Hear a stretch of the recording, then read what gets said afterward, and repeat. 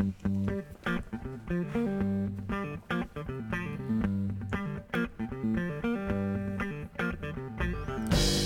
right, welcome back to the Green Mountain Sports Roundup. I am Ernesto Sanchez. I'm joined here by Marty Griffin and John Downing, and we're here to give you a recap of this week in sports.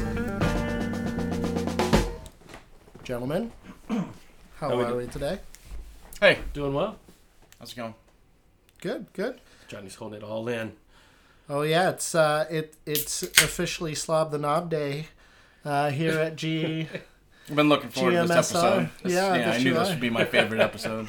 He's been in the dark all week long. All right, so we'll save the best for last. Marty, you want to go first with your number 12? My number 12, my personal greatest of all time. I feel like I've known this man all my life, like we were kindred spirits. I'm going Tom Brady. I like it. That's what I was suggesting. We should all do Just all go Brady. Tom Brady? Oh my God. I was doing it to really kind of piss you off, but there's nobody knocking you off the pedestal right there. No, everyone does Tom Brady. I want to talk about Tom Brady's early years, like 12-year-old Tom Brady, since it's episode 12. You know Tom actually ate 12 Twinkies on a dare by Tommy Goodman? I did not. Yeah, that was a sleepover one night. Some other strange things happened after the Twinkie fight, but...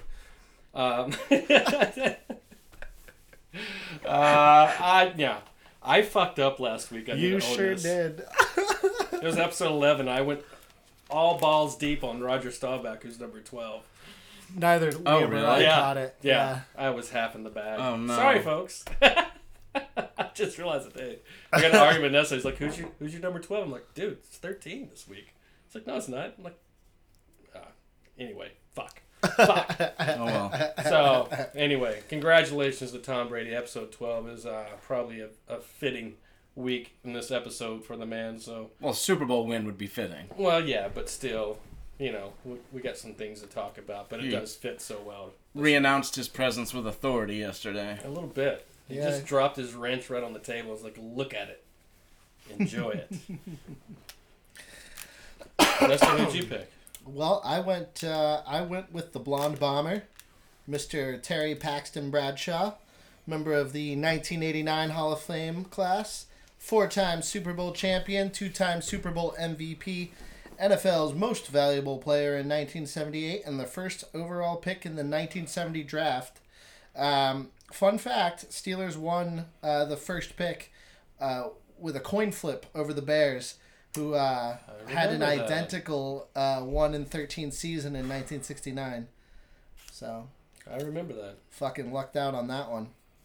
In 14 seasons, he played 168 games, 27,989 yards, 212 touchdowns, 210 interceptions, and an overall record of 132, 68, and 1.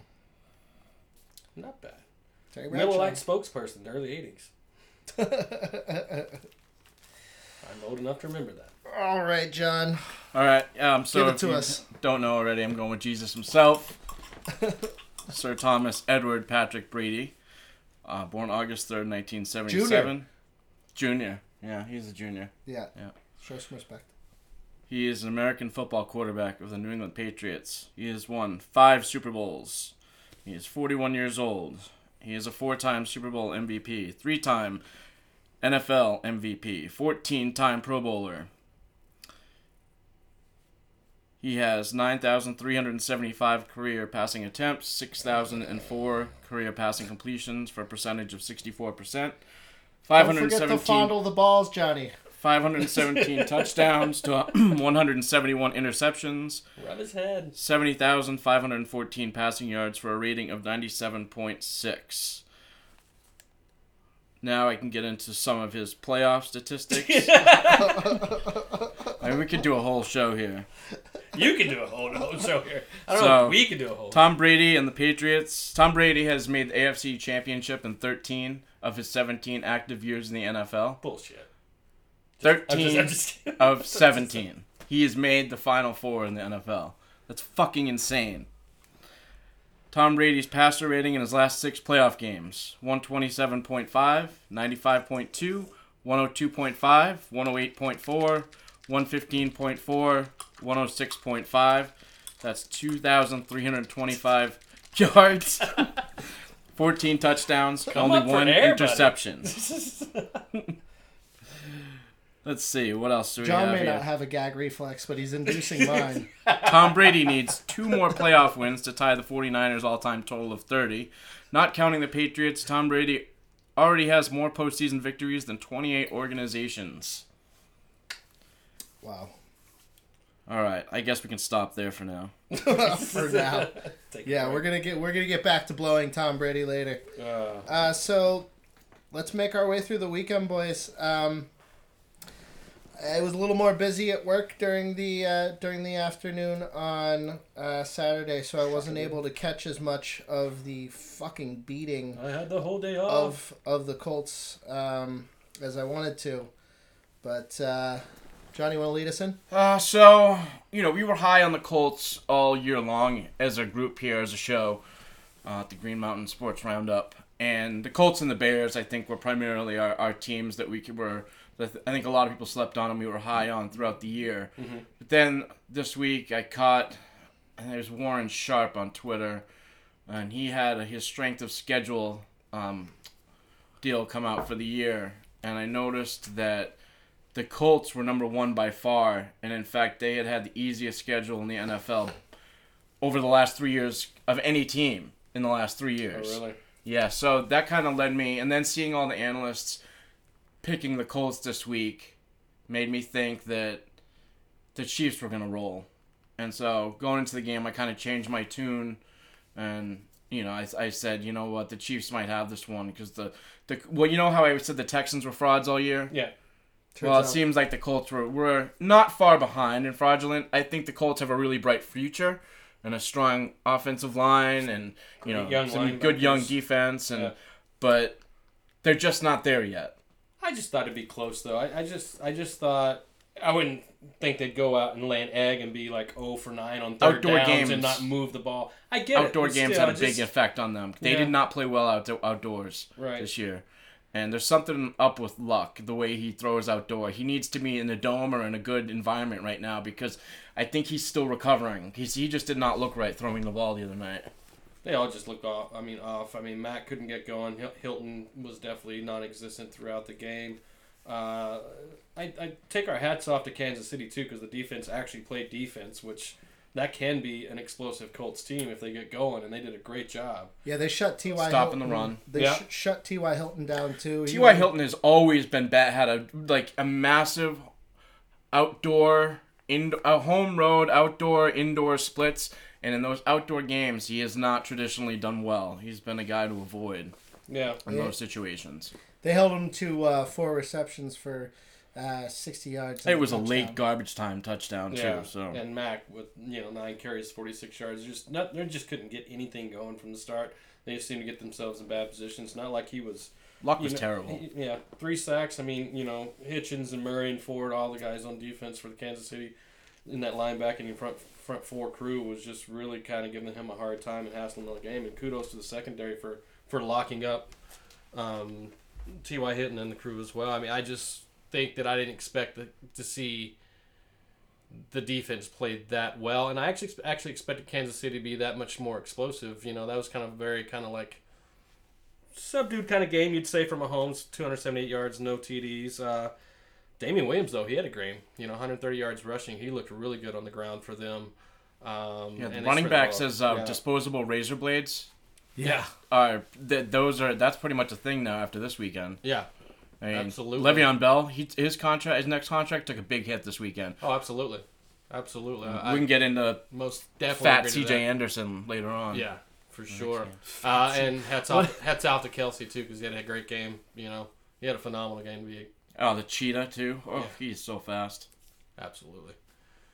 That pretty much not covers much, it. What are you going to talk about? It was a snooze fest. Yeah. Yeah, it was a shit game. I was so excited to have Saturday off, and that was the kickoff to my Saturday. This game. I wanted to see so much more, but it was very lackluster. You saw so many people picking the Colts this week, and it just I saw the spread was 4.5, and something was up. And I just kind of, a couple days before, I was like, this is not going to go the way people think here. Yeah. So 31-13 was the final score. The Chiefs advance. And like we said, Andrew Luck looked like shit. Mahomes was okay. Damian Williams and I think the defensive line were the main stars. Justin Houston, D Ford. D Ford had a good grade. Had big days. He had a massive game. He was just disrupting that whole sequence. He was definitely pushing and closing that pocket quick on Luck. I mean, he just never got his feet settled. He just looked so off, like you said earlier. The whole game was just not going. Everything was stacked against the Colts. I mean, how often do you see Adam Vinatieri miss a kick, and he missed 2 in this game? Charles Woodson had a good tweet during the game. He says, "Oh, now you miss a kick on the snow." That's great. But the Colts got a lot to look forward to, especially as Luck continues to get more and more healthy. And the O-line they're starting to build something special there. I mean, Quentin Nelson is a revelation for them, and to have a rookie, Pro Bowler star, all pro, on the O-line, you got to be pretty exceptional to get noticed there. So kudos to him and them. For sure. But they got to learn to play better outdoors. Like, it's one thing to be a dome team, but... Hey, man, open that fucking dome up. Yeah. Yeah, that goes half the downtown Indianapolis. I don't know if you've ever driven by there. That's a fucking god-ugly town.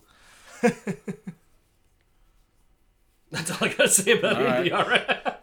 All right, let's move. Let's move on.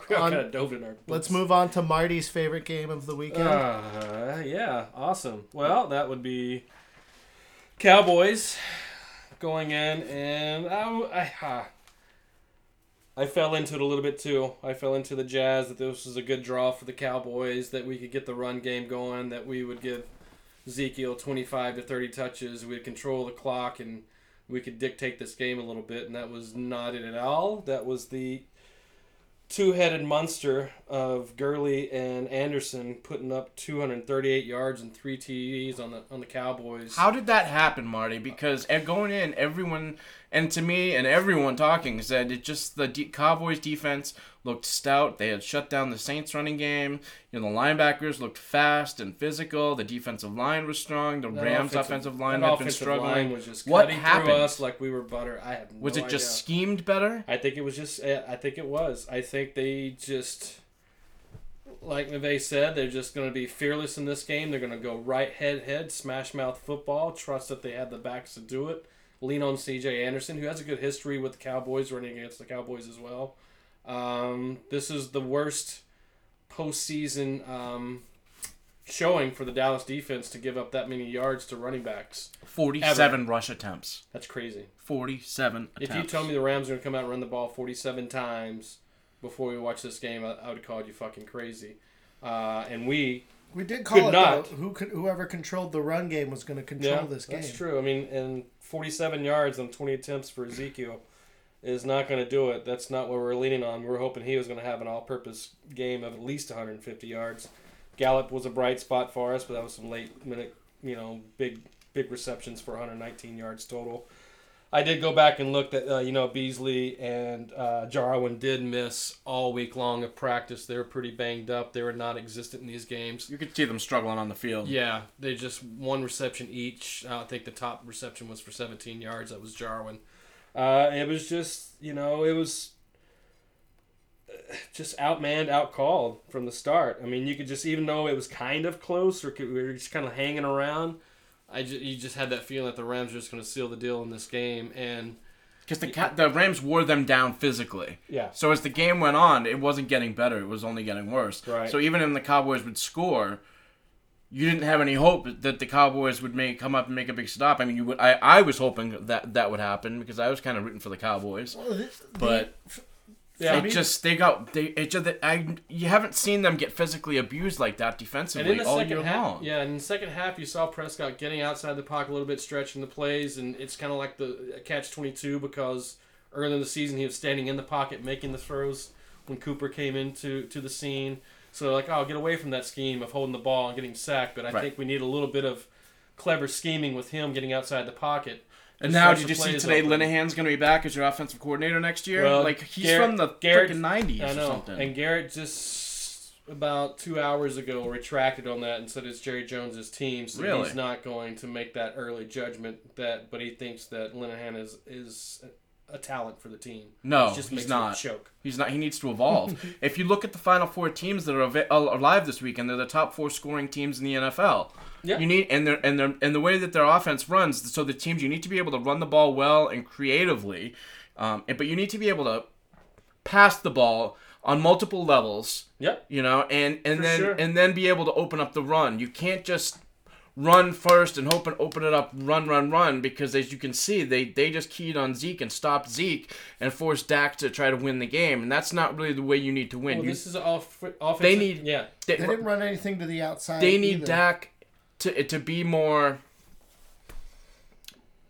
RPO driven, I think, or like run pass option, like Yeah. what they do when they get inside the red zone with Dak. I Right. think that's You know, That helps. misdirections in the outs, Yeah. you know, in the flats. And I agree to that too. Or just having the ability to read the pocket and step up 2 or 3 yards within the front of the pocket and step into it and create something. But he just falls was back that all the time. Jacksonville game. They scored like 41 points. Yeah. And that was And the it's just beginning like of moose. Jacksonville's demise this year. A little bit. I mean, The offense that's a looked small really sample good. size, So including that defense. for me, what the big problem here with the Cowboys' offense, at least, was just an inability to convert on third down. They went 1 for 10, and they just could not get anything consistently. And they were going. number 1 in the NFL since they had acquired Amari Cooper this year. They were number 1 on third down conversions. So to go 1 for 10 in that game, I mean, they needed those, and Dak couldn't come up big. And those are big money quarterback moments. Mm-hmm. When you have a 3rd and 4 or a 3rd and 7 or longer situation, Right. big time money quarterbacks make those conversions. Right. With Gallup So- coming back, with Cooper hopefully coming back, with Zeke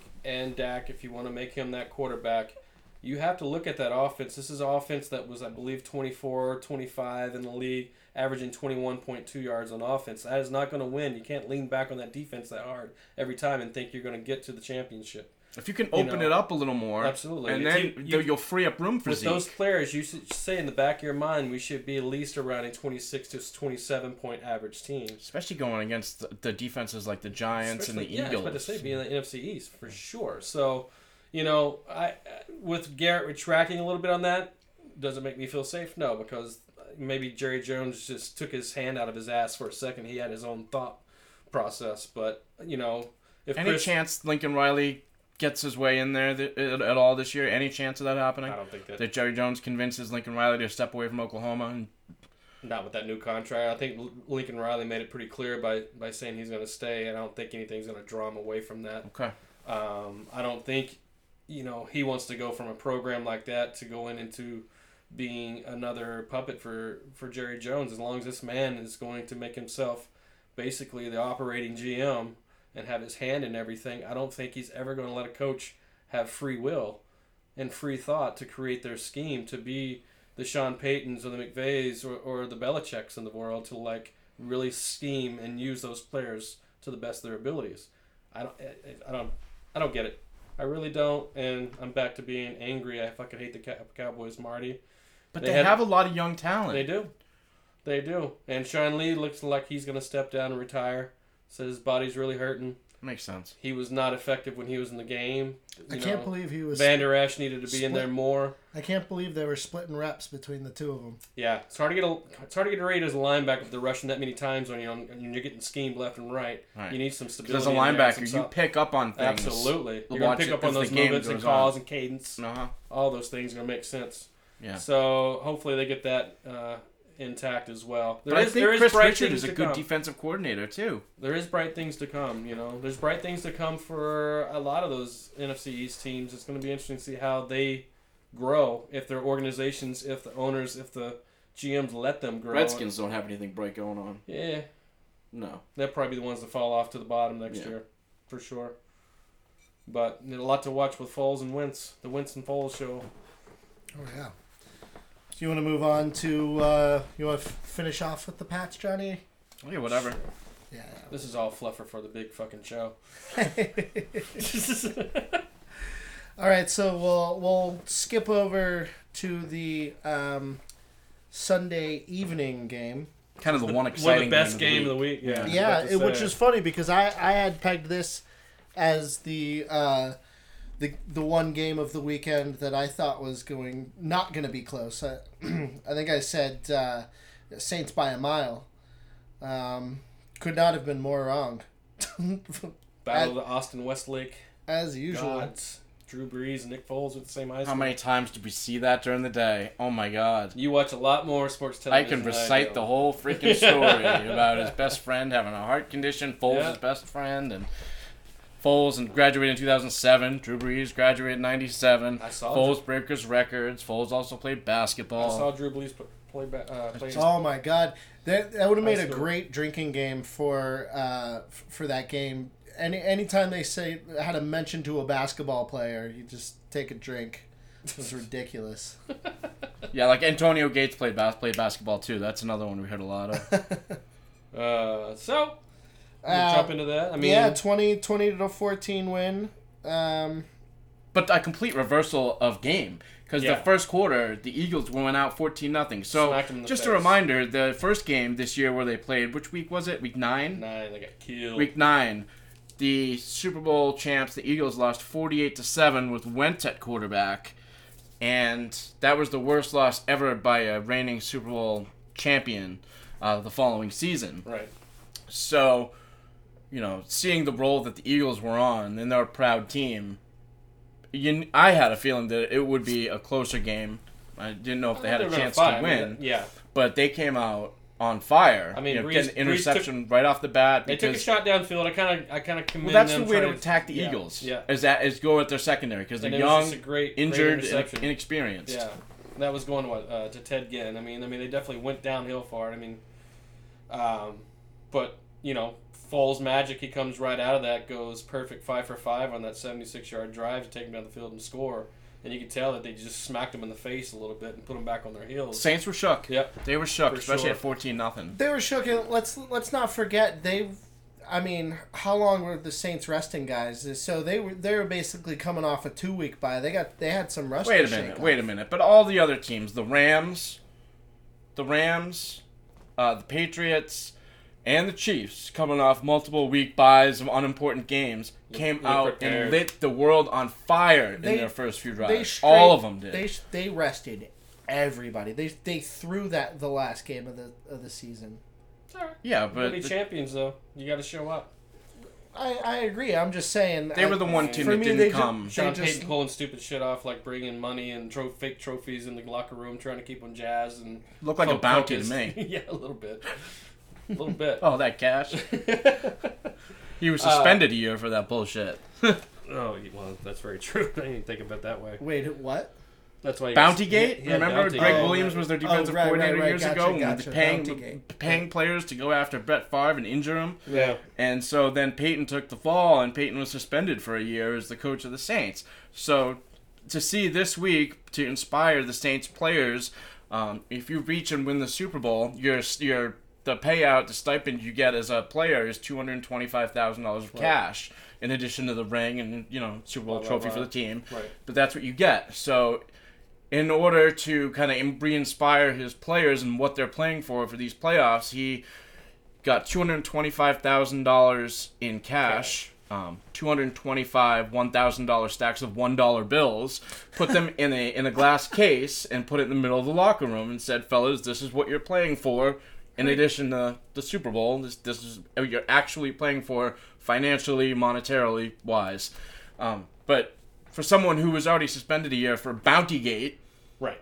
What are you doing? Yeah, it's just not the smartest move in the world. But hey, he's made dumb decisions off the field in the past. Yeah, great play caller, but not good I'm about sure the thinking other NFL things through. Goodell's like, Pretty sure not he a good just look borrowed there, that out of Kamar's trunk anyway. Just like, hey, he just carried his signing bonus back in the trunk for all your life. After the first quarter, though, man, they looked sharp. So let's talk about it. The play that changed it all was the going for. They had fourth down. They were down 14-0 early in the second quarter, and they were on like their own 35 or 40 yard line.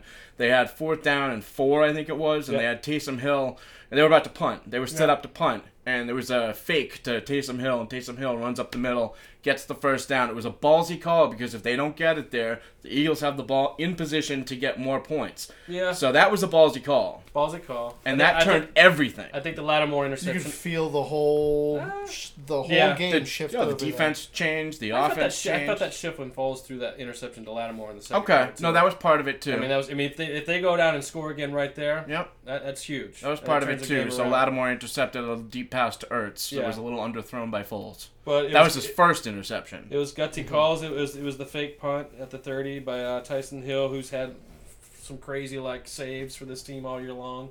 He rushed for 4 yards to keep it going, and then in the fourth quarter, 4th and 2 to go to it, Kirkwood in that misdirection for that touchdown right there. They Yep. could have just gone for the field goal.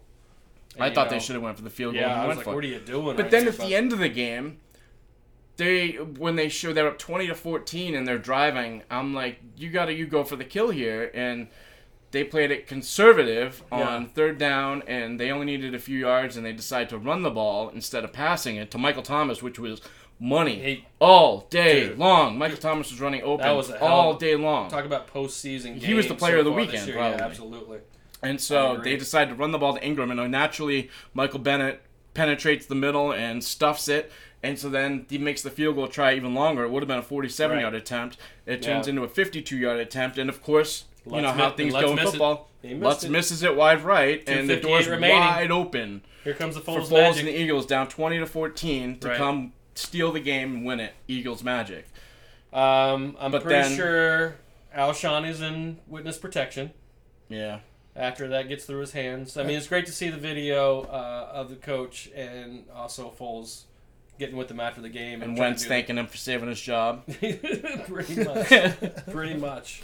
That was hard to watch. So hard to watch. Yeah, you hate when players have to go through that because you know that, for us, we don't know if he caught it. Yes, it would have been a first down, and they would have been on the 17, 18-yard line. But we don't know if they would have scored. It looked like they were going to score, but we don't know. There were still plays that had to be made. It played in the narrative, like how they've been doing things from the Bears to last year's Super Bowl. This was them again. Yeah, but the player themselves, they feel like they would have scored. Yeah. So that's why he feels it more. Oh, yeah, absolutely. I mean, that's. So it was a pass to Foles, goes right through Alshon Jeffrey's hands, right into Marshawn Lattimore's hands. They catch the ball. It's 2 minutes to go. All they needed was one first down, which they got to end the game, and the game was over. So Alshon Jeffrey was the GOAT. Fun stat, that was Alshon Jeffrey's first drop in the playoffs ever in his career. Ouch. There you go. That's why it was surprising. And it was a relatively easy catch, too. It was right in his hands. And besides Thomas and Kirkwood, Lattimore had more targets than the other receiver for Philly. Two.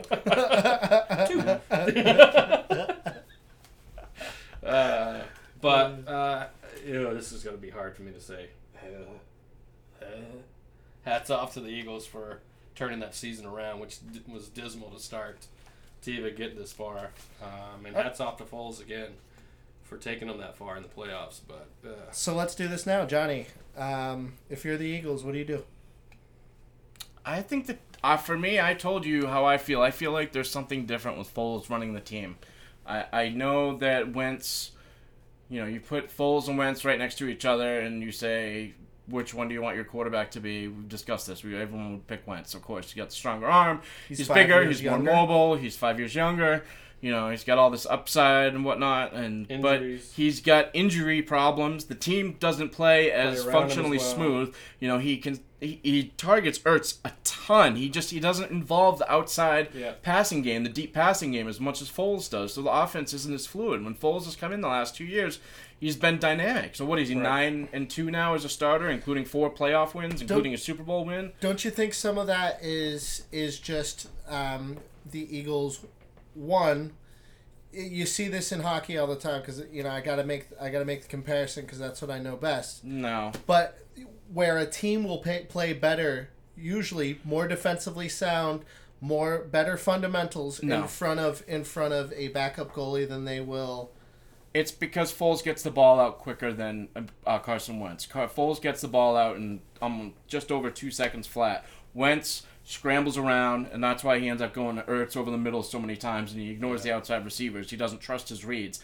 Maybe he'll get there, and eventually he'll trust his reads, but right now Foles trusts his reads and is willing to throw the ball deep down the field and make those plays, and he gets rid of the ball quick. So, and just about the time that Wentz was going out this season is when the defense was at its healthiest too. Yeah. Because they are hurt all early season long. They're missing a lot. Especially the secondary. Secondary was just shuffling and shuffling. And those young guys got to play a few games together and got to improve as the games went on. So personally, I'm taking Foles. The offense looks better, and it's not a coincidence. It's not, for me, it's not a coincidence. It's not them stepping up and playing better behind the backup goaltender. It's the system. It's just Foles is a better fit for Doug Peterson's offensive system. You know, maybe Wentz will get there one day. And Wentz isn't a bad player. I'm not saying that. I'm just saying for the Eagles and their offense, I feel like Foles is the better fit. But I get it. They're going to go with Wentz. I get it. Where do you think he winds up?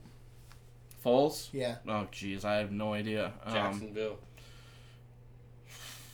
I mean, you could use him in Pittsburgh. A guy like him. Yeah, but during that game, I sent a text to the group message saying, "Gee, I wish Foles was my backup quarterback." Yeah, I mean, he's not going to be a backup next year, that's for sure. No. He turns 30 next Sunday, so he still has a good 5, 6, 7 years to be an effective starter in the NFL.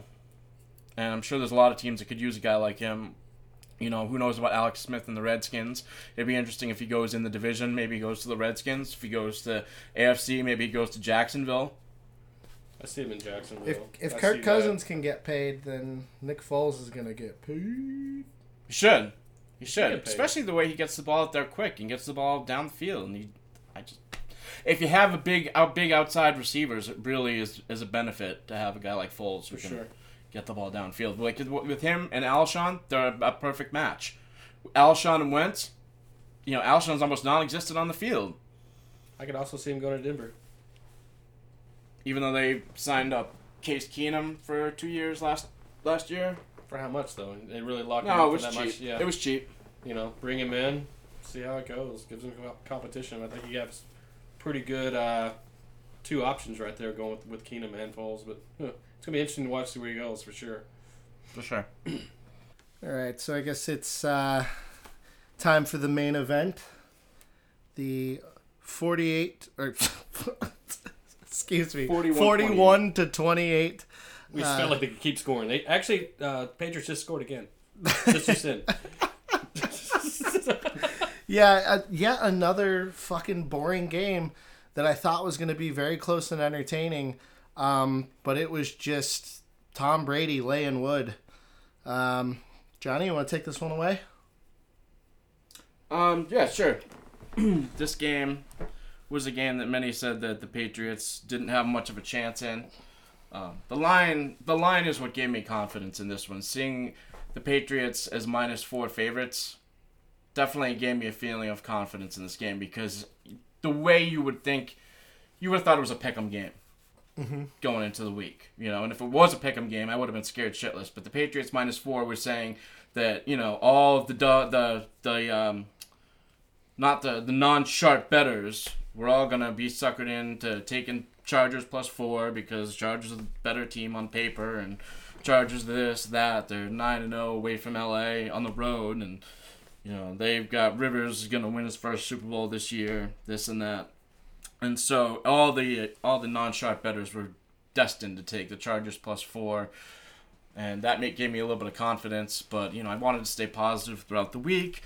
And then, sure enough, the game starts out, and to the point where you stopped talking to Marty. Yeah, I stopped talking to anyone who had any negativity. I don't need the negativity. I'm trying to enjoy the ride.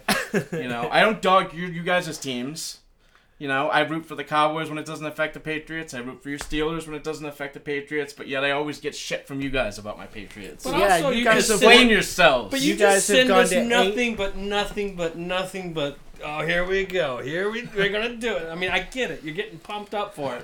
But at one 13 point, of the last 17 AFC Championship games, John. Go fuck yourself. Yeah. We're allowed to have talk a little shit on the backbone to Patriots. stand in for couple of bitter motherfuckers who are your friends. I'm sorry, sir. I'm so sorry I hurt your feelings. No, But this is what you get. You get to enjoy the Patriots put up the most impressive game any team has put together this far this season in the whole league. So it was the most dominating performance any team has put up so Of a far good this year. team, yeah, it was- The first half, it was unbelievable. It was just precision. Jesus. It was surgical. They were so calm, cool, collected, and they were just ready to go out there, and they looked relaxed, but they were like, they had a precision to them. The game was called fantastically. They had 24 first downs in the first half. can you take this organization, this team for granted and just kind of come in and just lay down? I didn't say in the Chargers They didn't lay down, but they didn't change their scheme. Yeah, The they cover just, three They just scheme- believed that they were better. They could shut this team down. You had to have something to back yourself up with in this game. They just seemed like, well, we're fucked. There's no way we cover can three. stop them. We done. play cover 3 with 6 or 7 D-backs, and Yeah. that's just the way it is. And they didn't Nothing change it up. changed at all. Well, I'm and I sorry. thought the tone was set by the offensive line and the defensive line.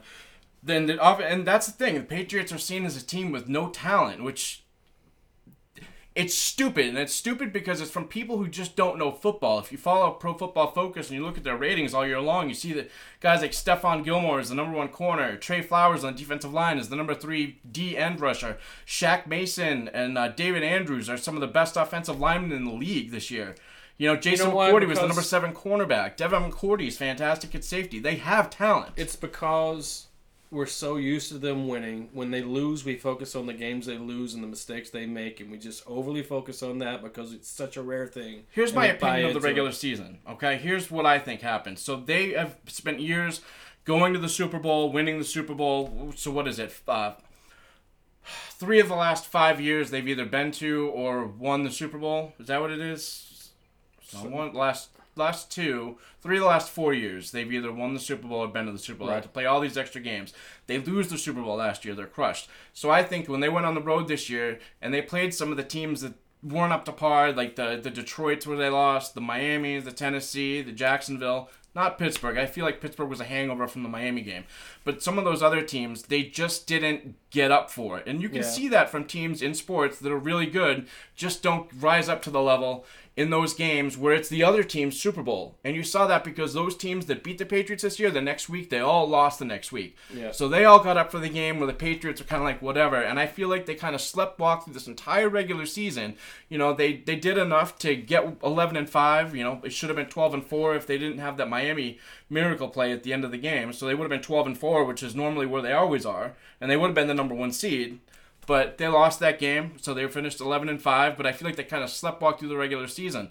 But in the final game, the Helps tune-up get in the against the AFC Jets, East. they had Brady looked unbelievable. They looked really good. The week before that, they had ran for 250-plus rushing yards against the Bills. So they set up their rushing offensive game plan in that game. Then they set up their passing game plan for the playoffs in Week 17 against the Jets so that they were ready to go on whatever they wanted to do in the playoffs. And that's the thing about the Patriots. They're like chameleons. They can morph into whatever they need to do in the middle of a game. So you saw that in this game. Whatever they needed to do, whether it was start out the game passing the running backs on the first drive, Brady was 7 of 8 passing the ball. He had 5 completions to James White. They take the ball first, which is We something said- they never do after they win the said coin that. You toss. said James White had to get in the game. They said they usually like to score before halftime, get the ball right after halftime. That's Yeah. the way they usually do it, so they can get the double up.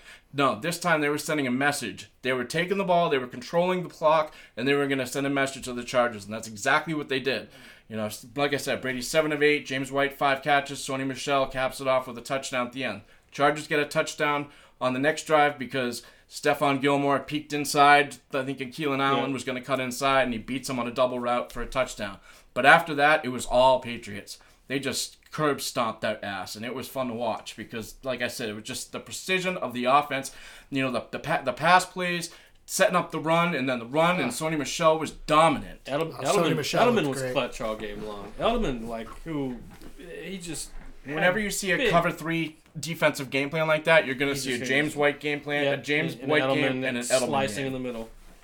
Sony Michel had a great season in general. I mean, only behind Saquon Barkley for rookie rushers. But he sucks and blows, according to local Boston sports personalities. He sucks and blows. Gronk's last game in Foxborough was this past weekend. I mean, his comment after the game yesterday was, "I'm all in right now." I don't know what that means, Right, but yeah. I would say probably. Right now, I'm all in right now. There's I mean, a like, lot he's of good focused on tight the ends Super in this Bowl. draft. Yeah. So we'll see. But they have 12 draft picks coming up in this next draft, 6 in the first 3 rounds. So if you want to get the Patriots, you better get them now because they're just going to retool next year with cap space and draft picks.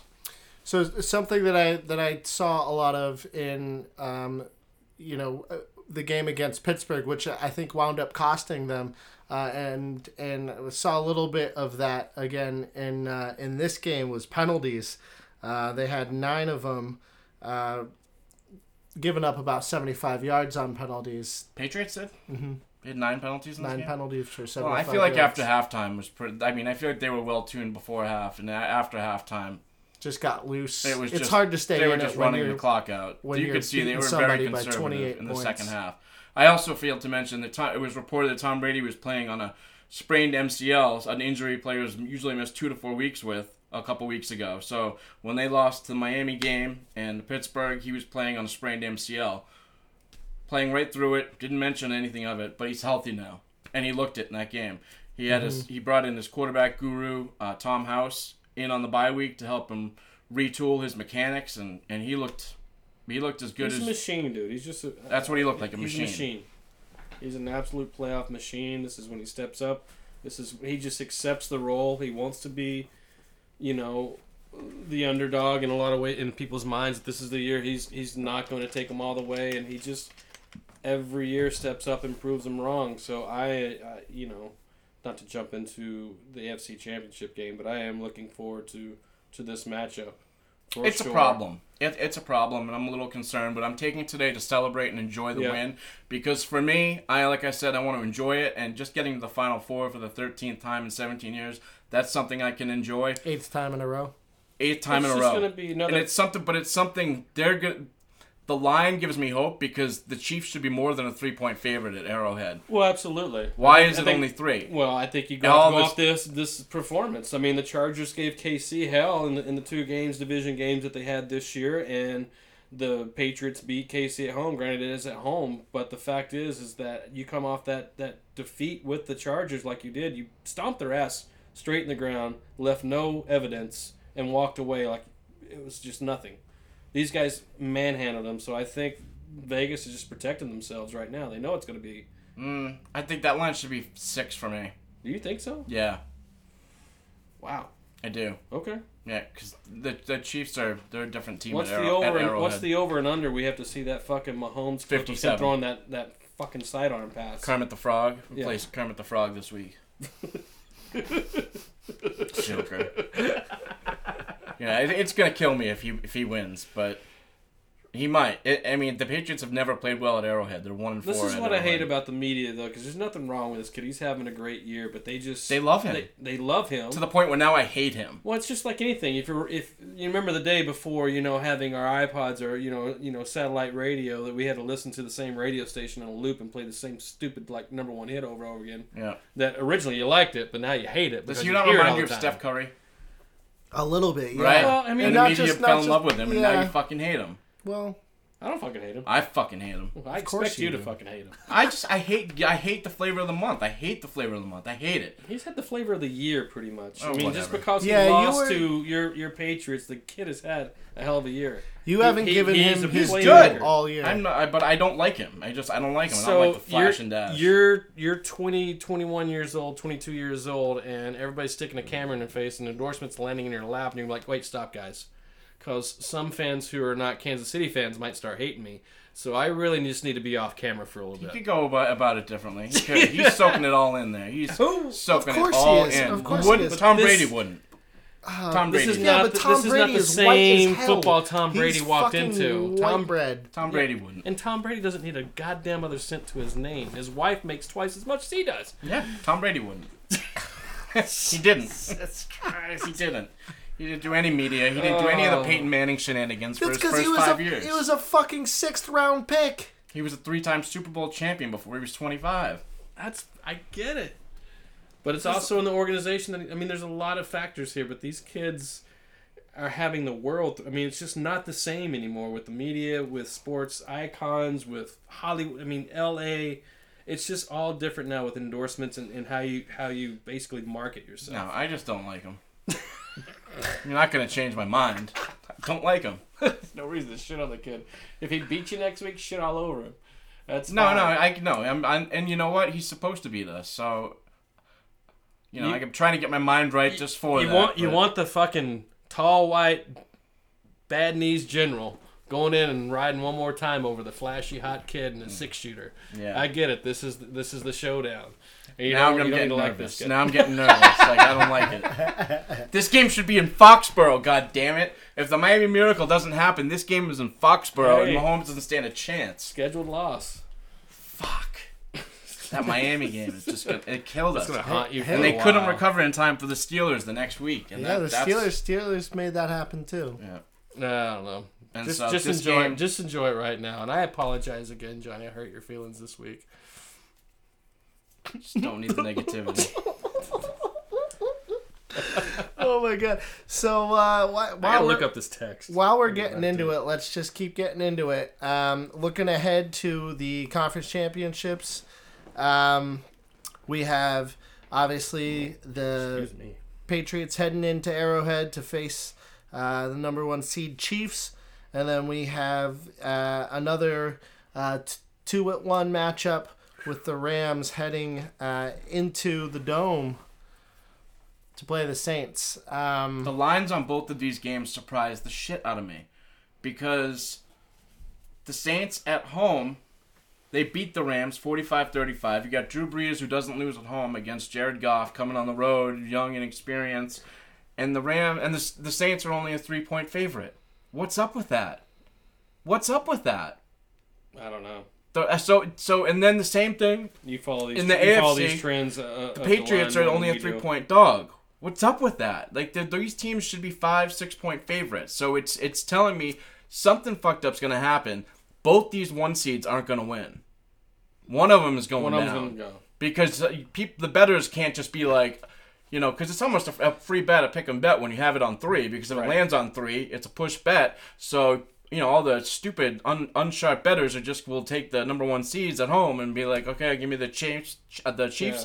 and the Saints. Fucking take them straight up, parlay them, do whatever you want to them. But it's not gonna go down like that. It's not. One of them's going down. But trying to figure out who. We know which one you want. I mean, obviously. But All right, I may not, but like I said, it's gonna be tough. It's Yeah. not gonna be easy. Patriots are 1-4 at Arrowhead. you got to be scratching your head as a Saints team right now with how LA came out against Dallas and how they established that run game and how they did it. So Rankins is out. I think the scheming for them is going to be a lot harder than the Rams. for the Rankins is Saints. out for the Saints. Yeah. Sheldon Rankins tore Yeah. his Achilles. That's huge. Huge. That's Huge like loss. Fletcher Cox on the Yeah. defensive line. Aaron So, Donald. That's like losing that. Man, I mean, we're gonna jump into this game first and leave the Patriots for last. I Let's don't. think We're about it just a kind of little doing both. Yeah. bit. kinda- I mean, let me talk about it. But I think I still think the Saints take this game. Well, I mean, I think everyone does. Yeah, But there's something up with that line. I know. Can they repeat that? Can the Rams control the clock? Can they run for? Let's be generous. I mean, let's scale it back from 270 yards, the ass whipping they put on Dallas. But can they establish 160 to 180 yard run game They have to. with that two-headed snake? Because Goff, in my opinion, Goff isn't going to be that guy slinging it on the road, right? Or is he? He could. I mean, these are two fucking great minds as coaches going at this, and you expected them to call it a great game. What kind of game? You see what I'm saying, though, I know, right? I know, I get it. You see what I'm saying? How everyone's going to try to pick the Chiefs and the Right. Saints. Right. Something's messed up here. The line should not be both 3. Well, let me ask you this. I just don't know how these games are going How to. that's going to play out. Right. Who do you guys think is more likely to pull off the upset? Patriots. I agree to that. Yeah. I mean, Belichick, Brady. I'd be inclined to. I might have my bias, my rose-colored glasses on. Patriots-colored glasses. I don't know. So you guys answer that question. I think we both. I agree. mean, both are tough stadiums to go into and play. We know what Superdome is like to go in there and try to win a game. It's going to be electric in there. The fans know how to play that scene well. Goff has shown in a couple big games that he does get rattled. He does make a couple errant passes here and there. For Chiefs are known to fuck things up. And That's Chiefs, been their history. The Andy Reid special. Yeah. Andy Reid special. Off the bye week, he's great, but AFC Divisional Championships exactly. doesn't Off show the up. bye week, Yeah. he was great. Yeah. Right. How is he now? Oh man. I mean, does it help the Patriots that it's the second time they get to see Mahomes? I think so. I don't think so. I mean, you always want to go in knowing like you did your job the first time around, and you play off that. Well, they allowed 40 points, and they scored 31 points in the final 10 minutes in that game. Patriots won 43-40, but the Chiefs put the hardcore press on at the end. The Patriots needed a last-second field goal to win. But I think the way that they went into that game, the Patriots were getting ahead early, 21-6 or 24-9 in the first half, is how you're going to want to go into this game if you're the Patriots to try to, put the doubt in the minds of the Chiefs and try to hold on. Although in this last game we did see what we hadn't seen up until that point, and that's the Chiefs somehow grew a defense. The sacks. So they're number one in sacks in the NFL, which happens if the other team, your opponent's always passing against you the entire game. You just you pin your ears back and you get a lot of sacks. But you're right, Justin Houston, Chris Jones, Dee Ford, they're a problem. But the Patriots' offensive line has proven that they're a problem too now. But can they communicate in the noise and in the outside in the cold at Arrowhead to protect Tom Brady? Can they prevent that rush up the middle? Mm-hmm. They were able to keep Ingram and Joey Bosa at bay, but those are two outside guys. Chris Jones comes from up the middle, and so does Dee Ford. So can David Andrews and Shaq Mason, can they protect up the middle? I mean, I think they can. Tom Brady get it out quick enough. And they don't play the cover 3 like the Chargers do. They play more man. So the Patriots are going to need to beat their man to get open. I think with White and Edelman, just like with the Chargers, I think you keep them off balance. Though a lot of misdirection, so they're just not coming in quick. It's going to buy you time. I think you need I think Dorsett needs to have a game. Yes, and Hogan. Yeah. And Gronk. You need to play the outside. Gronk needs to come back. Gronk had one reception this last game. Well, it's expected against the cover 3 defense, especially with Derwin James. He did a lot of blocking. Derwin James was all over him. He did a lot of blocking. And blocking too. You're right. And the Patriots want to run the ball and keep the ball away from Mahomes. They were able to do that in the first game they played. Was kind of keep it away from him until the second half. When the Chiefs scored 31 points in 10 minutes against them. So I think that's one thing the Patriots are going to want to do is try to run it and try to keep those pass rushers at bay by running at them. I think with experience, them who love being the Patriots who love to embrace the underdog position, even though they're not the underdog. They're just the 2 seed coming in. No, they're the underdog because everyone said it was over, man.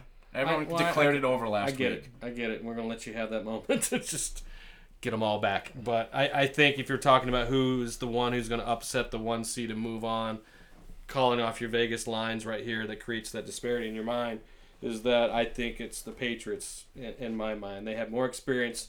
They're going to deal with the fact if they get down early, they're going to rise to the occasion, where I feel like if you get up early on the Rams, that Goff starts slinging it, he's going to make some mistakes. One-dimensional. Yep. Yeah. Pretty much. They don't want that. No.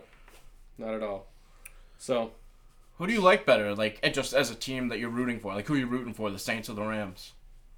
I personally want to see the Rams go. I mean, I'm a huge Drew Brees fan. I mean, I've actually followed this guy since high school, growing right outside of Austin when he was in, I was teaching, and he was a high school fucking phenom. Yeah. So I've known this kid's career for a long time. Kid, Jesus, he's a man. He's just as old as I am. But anyway. He's like 65. Yeah. Calling him a kid. But anyway, I mean, I just want to see something new coming out of the NFC. I want to see something happen that's not, I'm sorry, and I only say this once to you because I just want to see something different than the Patriots. I'm ready for that to happen. But as a friend, it's almost over. Take it away. Over. Take it away. I have no team. I have no personal involvement in any of these teams, and I wouldn't mind seeing the Patriots win again. As a friend to you, to see you have that moment, because it means nothing to me right now with Dallas out. But I'd like to see the Rams out of this game go on to the Super Bowl. But it'd be classic to see Breeze and Yeah. Those two go I at know, it, though, but too. you're right. I'm not liking the Saints. The whole, like, club Saints thing. Yeah. They feel too, thuggery for me. Like, I really... The ski masks. I don't get all this yeah, new that shit, too. man. Like Kamara and Ingram with the All right. joint press conferences after the game with the ski masks on. Like, If you're going to be so on top of what players wear to and from the games and how they show up for the games because it came with these rules of basketball and football, you have to be in a suit, you got to look professional, then step in and cut this bullshit out because it's fucking stupid. I'm sorry. it makes the NFL look bad. Well, they're all thugs. I mean, not all thugs. There's a majority of thuggery. But you think Drew Brees is in there? I mean, he was in a video a couple weeks ago doing the motorcycle. I know, but still doing your game room speeches and parties and it looked like a fucking nightclub in there and everyone's just going wiling out. Crazy I'm with just the like, smoke and everything. it's like this philosophy that this is how we have to cater the young kids in I this know. league today, and I'm just like, no, teach them how to be professionals. Yeah, I agree. Go shower, celebrate, shake each other's hand, and say, hey, we got another game to play next week. Let's celebrate for 15 minutes, drink some champagne, and move on. I just don't get I don't get all of the. I all feel the like, rap drops. Well, I'm not even just that, but the Sounded really old right there. The rap drops. celebrating before you win anything, that doesn't make sense to me. That feels like Oh, here we go with the hockey again. well, not even just that, but it feels like bad luck. You know what Yeah, I mean? Celebrating juju. too early. It's like you wait till you win and then you celebrate, and then you let 4 weeks of pent up pain and excitement and Look at the Patriots anticipation. locker room. Like here we blow go up. again. But look at the Patriots locker room afterwards. It's good job, gentlemen. Congratulations. That's that. We're moving on to Kansas City this next week. Yeah. It's not like Let's go back to Tom's house for some crazy tofu. Holy shit. We apologize for that noise Johnny just made. Holy fucking shit. My that ears- come out loud. Yeah, that was loud. Blood coming from his ears. You don't see my eyeballs bleeding right now? Oh my god. All right. Well, so the as a podcast, we officially picked Pat's Saints. Right. Coming out of this round. So it sounds like we're leaning that way, although you do think that there is going to be the one upset. So and that would Saints be the give you that. right, exactly. That would give you that. So you heard it here first. We're going to take a quick break, and while we do that, you guys can enjoy our new segment, Clip of the Week. So we'll see you guys on the other side. Well, you mentioned it, your 8th straight AFC Championship game, and it's a rematch against Kansas City. This time, though, in Arrowhead. What can we expect from that one? It'll be a good game. They're a good team, and we played them earlier this year. I know, everyone thinks we suck, and can't win any games. So we'll see. It'll be fun. I was waiting for you to mention that. Thanks a lot, and good luck. We'll see you next week. All right, and we're back.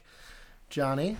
All right. Well, I loved that comment from Brady because it shows that they do pay attention to all the outside noise. And there was a lot of it this past week this whole season, declaring that the dynasty's over and this is going to be end. A lot of wishful thinking from all the media types on TV and on the radio and whatnot. And, there was no shortage of it. It was everywhere you looked. And it was hard for me to avoid because I'm trying to avoid the negativity all week long. So let's just start with Max Kellerman, the most notorious of the bunch. This is what Mr. Mad Max said last week before the Patriots-Chargers game. He said, I'll say this, of the remaining QBs in the AFC, Brady's dead last. I'd rather have Phillip Rivers. I'd rather have Mahomes. I'd rather have Andrew Luck right now over Tom Brady. Well, Brady finished with the highest rating of all the QBs this weekend with a 106.5 rating. Luck was a puddle. Rivers not ready for prime time again. And Mahomes was nowhere near the level TB12 was this week. Stephen A. Smith, his partner, also finds himself wrong after Sunday's outcome at Gillette. I'm going with the Chargers in this particular game for a bevy of reasons, said Stephen A. Reason number one, I don't trust the Patriots from what I'm seeing. Top 5 offense, 4th in points, top 7 defense overall, but they bend a lot. 21st in yards allowed, 22 against the pass, and the health of Gronkowski. He says he's ready, I'm not so sure. Julian Edelman doesn't look the same. He's been a roller coaster ride since the 4-game suspension. Well, the offense put up 35 points in the first half, and the defense only bent once in The game was out of LA's reach. Edelman had 9 catches for 151 yards and was Brady's target of choice other than James White out of the backfield. Next. Earlier this month, Colin Cowherd, everyone knows Colin Cowherd and the Herd, he picked Andrew Luck over Brady in his quarterback face game. He even had Luck beating Saints QB Drew Brees in the Super Bowl. Fox Sports 1's Nick Wright predicted this Patriots-Chargers game to be the ultimate end to everything. I think this weekend, this game most notably is going to be looked at as the game we circle as, that was when this dynastic Brady-Belichick run ended, opined Wright. A home loss in their first playoff game against a team that's never beat them in the worst year Brady's had in a decade and the worst year this Pats team has had in a decade. Noted anti-Patriots analyst Shannon Sharp picked the Chargers to beat the Patriots because they are the better team. He went on to predict that Joey Bosa and Melvin Ingram, both defensive ends of the Chargers, would create a pass rush good enough to stymie the Patriots' offense. Obviously, that didn't happen. Earlier this week, Sharp also came under fire for criticizing Brady's comments to Mutt and Callahan on WEEI that when Brady said he was up all night watching game film of the Chargers. And now for the grand finale, there's Rob Parker. Like Max Kellerman, Parker has become synonymous with anti-Patriots rhetoric over the last few years. To nobody's surprise, Parker picked the Chargers. Of course the Chargers are going to win this. 24-17. And I say of course because of what they do when they go on the road, said Parker. He went on to give more reasoning for his pick and per usual found a way to take a dig at Brady. I want to talk body of work this year, he said. For Tom Brady, his body of work this year, everybody can fudge the numbers and talk about it, but this is not the same Tom Brady of a year ago when he was in the Super Bowl. Tom Brady used to be the greatest makeup in the NFL, cover up all the warts. The New England Patriots are the wicked witch of the West. Warts and all, Tom Brady will not be able to cover them up this time. During the game, Parker was salty as ever. Pat's winning without Brady. Be honest. Thank God for that running game. Brady will finish with 1 TD and 250 yards. Hashtag hardly impressive. Well, Brady finished with 34 passes completed out of 44 for 343 yards and a touchdown. Parker was only off by about 100 yards. Let's not forget the most scathing and hurtful, personally to you, commentary on the Patriots. Marty? I texted, I feel a shift in the wind. And we want nothing more. We want nothing when it comes to the Patriot arrogance that comes in the postseason. I guess contenders should just throw in the towel and not believe. Emoji, giving you the finger sign. That was me tuning out. Johnny didn't talk to me until basically today. He did get me socks, though. Oh, my God. That was before. That was before. I drove back to Mass. I drove back to the Garden and got a refund. Fuck you. Good times. I love the hate. I don't like the hate, but I mean, obviously it's fueling the Patriots. And they're using it this year, and it's not something they've been able to use for a long time. It only comes with success. Nobody hates on somebody that's not a threat. Yeah. I mean, but these guys, a lot of these same guys have been hating on the Patriots since 2014. Kind of goes back to that 2014 game where they lost that Chiefs Monday night game, 41-14. Everyone said the Patriots dynasty was done then. Well, they've been to 3 Super Bowls and won 2 since. So. But, let's say we do this for years upon years and we're not necessarily Patriots fans and we feel like we're always stuck talking about it. You want something new, it happens. We get tired of talking about Cleveland Cavaliers and Golden State because it seems to be happening. Yeah. I mean, the narrative gets old sometimes for a lot of people, but I understand. But take that in success in a lot of ways. I don't know much about basketball, but I know the Cavaliers aren't fucking making it this year. They just won their 9th game the other night. Oh my God, I'm going to give you a star next year. Well, here's my thing. Eventually they're going to be right? Because time is going to come to an end. But that doesn't make them right when it finally comes because they say it, but they will own it. Exactly. Stephen A. Smith of the world so be like, frustrating. It's like, enough is enough, guys. Like, can we just appreciate the greatness? And no, they can't. They have to predict when it's going to end, which is every week, seemingly. That Stephen A. Smith graphic didn't age very well. My God. He's got Andrew Luck at the top of the list. And I know. Right. His top 5 quarterbacks. Mahomes. Yeah. And comes out on what everybody Phillip knew. Rivers. Yeah. And comes out this week after the Dallas loss on his Twitter just laughing videos. I know. Grow. You must really hate him. I never liked him. Yeah. Never liked him whatsoever. Him and Skip Bayless can. But these are the options for shows that we have. You know, these guys are all on their different shows, and this is what we have as sports fans to watch as shows during the day, and it's frustrating because. And that's why we here at GMSR are offering you an alternative. That's right. That's right. So let's move on to some more sports. Oh, should we news. talk about what happened last week while we were doing our show? The college championship game. Yeah. Clemson pulling it off, but not just pulling it off, like spanking the shit out of Alabama. I love Trevor Lawrence. What's that? I love Trevor Lawrence. He's dirty. Like, I don't like Patrick Mahomes. I love Trevor Lawrence. But, you know, what's going to happen is the media is going to get their paws all over him, you know, and he's going to be the next great big thing, and they're going to make me hate him eventually. Yeah. Unless if he's on the Patriots. He'll go to the Jets. He's got to play That's another what year. the media does. It's just so frustrating. So my plan is that in a couple years, you know, let's say, so Trevor Lawrence can't come out for not next year or the year after. He has to stay in the college for 2 more years. He can come out after his junior season. Yeah. So the Patriots will go 0-16 in 2 years, and they'll get the number 1 pick and get Trevor Lawrence as Brady's replacement. That's my plan. That's your plan. That's my plan. He's already sent it off to Belichick. Yeah. It goes straight to Belichick's desk. Yeah. This is John Downing. He's got the bat phone ready to go. That's the plan.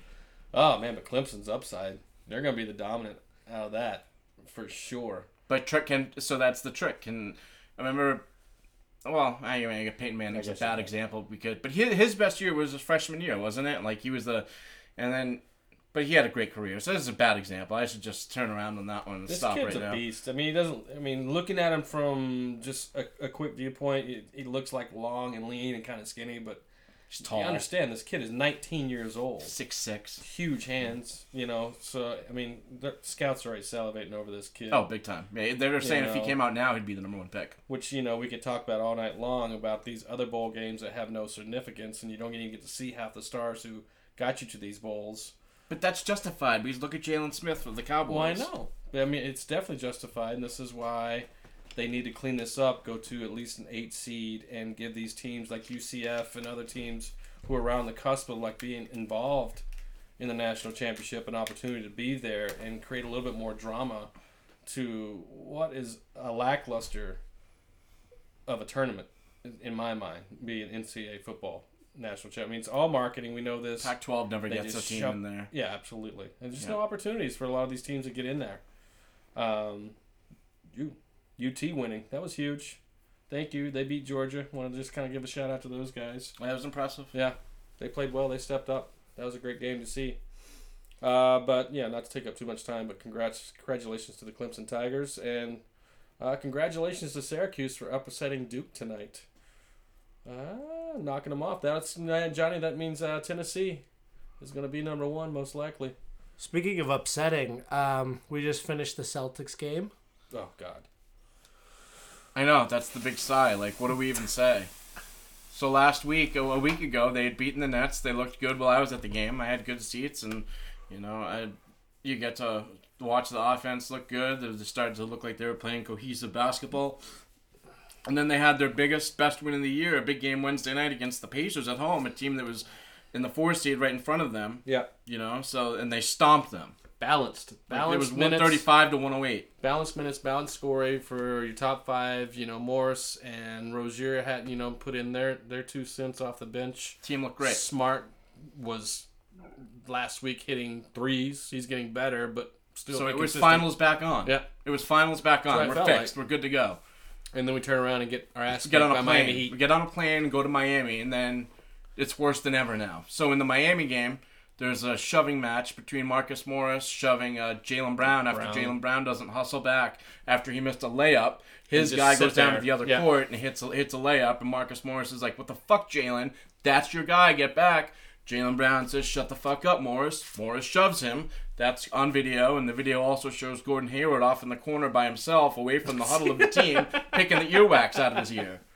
You know, so the Celtics lose that game in Miami, a game they shouldn't have lost. The next night they have to play in Orlando, a team that's even worse than Miami. They should beat. And another uninspiring performance. They're down by 2 late with 2.9 seconds to go. Hayward is inbounding the ball. It's supposed to go to Kyrie. You saw Kyrie talking to Stevens in the huddle. You see Kyrie over by center court. He's about to go get into his move to get the ball from Hayward. And Hayward doesn't even look at him. Throws the ball into Tatum down low. Tatum doesn't pass, just turns around and shoots it. That corner three. And he didn't have any room to shoot, right. And he misses the shot, of course. Kyrie puts his hands up like, what are you doing? What the fuck is going on here? After the game, all the players had showered and dressed and left. Kyrie was still in his uniform, sitting in his locker for another 25, 30 minutes. Thinking about New York. He gave a really long post-game press conference about like how much it means to him and how it doesn't seem to mean as much to the rest of the team. And it seems like he's on his way out because it was announced yesterday that he wouldn't be playing in the game tonight at Brooklyn for whatever reason. Who knows? But, that's not surprising that after what happened the other night at the end of the game, Kyrie doesn't get the ball, he's pissed off, and now he doesn't want to play. I don't know what's happening, but it's a mess. There's a lot of bruised egos, way too fast budding egos coming off, like talking about Brown and Tatum. Yes, you had great years, like you mentioned earlier. We were talking earlier about this off the air, about how Kobe got in with Tatum in the offseason. That could be a bad thing. Not to say that's necessarily the truth. It's not a diss on Kobe, but like if a guy's buying in that he should be the star of the team, there's Kyrie, and it just feels like, I just told you, like they get in these half-court sets sometimes, and they feel like if the ball or the set's not going through them, it's almost like a receiver, a really hot-headed receiver who is away from the ball and the play's not going to him. He doesn't even make a move off the line. These guys are just not Randy moving. Moss, just stagnant and just sits there, and they get in this last 5 seconds where they got to force up a shot. They're out of balance. They don't get back on D, and it just predicates to them to losing, which has been a consistent thing. Their best games this year, it's been proven, their best games are when they average like 310 to 320 passes a game, which is above their average of 290 passes a game. Yeah. So when the ball is moving, it's proven that they're a better team. But for some reason or another, it doesn't move sometimes. And this is the thing last year where, Smart, Rozier, Tatum, Brown all stepped up with Kyrie out. Hayward been hurt all season long. And I feel like they all feel like they earn their right to have the chance to be the guy. And there's a shift in let's get Hayward involved and see how to work the system around him. Let's see, get all the touches through Kyrie. It's going to start through him. It probably needs to end through him. And there's just a lot of fucking bruised egos that are not just playing hard 41 minutes a game. Kyrie's clearly the best player. You can see that when you're when you're at the game and you're in good seats. I mean, I'm sure you can see it on TV too. But when you're there, you can see Kyrie is the best player on the court, like on both teams. He's just so much faster and quicker and smarter, and the way he moves with the ball. He's got elite skills. He's the best player on the team, and it just seems that something is wrong. And now the trade deadline is February 5th, which is only 3 weeks away. What do you expect to happen? I mean, we don't know exactly what's going on in the locker room. But something is. Something will happen. Like, what is your best guess on who the players are that are the issues with each other? I could see Brown gone. It's definitely his decline in minutes. I definitely think he could be a part of a package to be gone. I don't think you move Smart. He's too good for your locker room. Terry could be gone. Problem. That could be a package deal for a young team.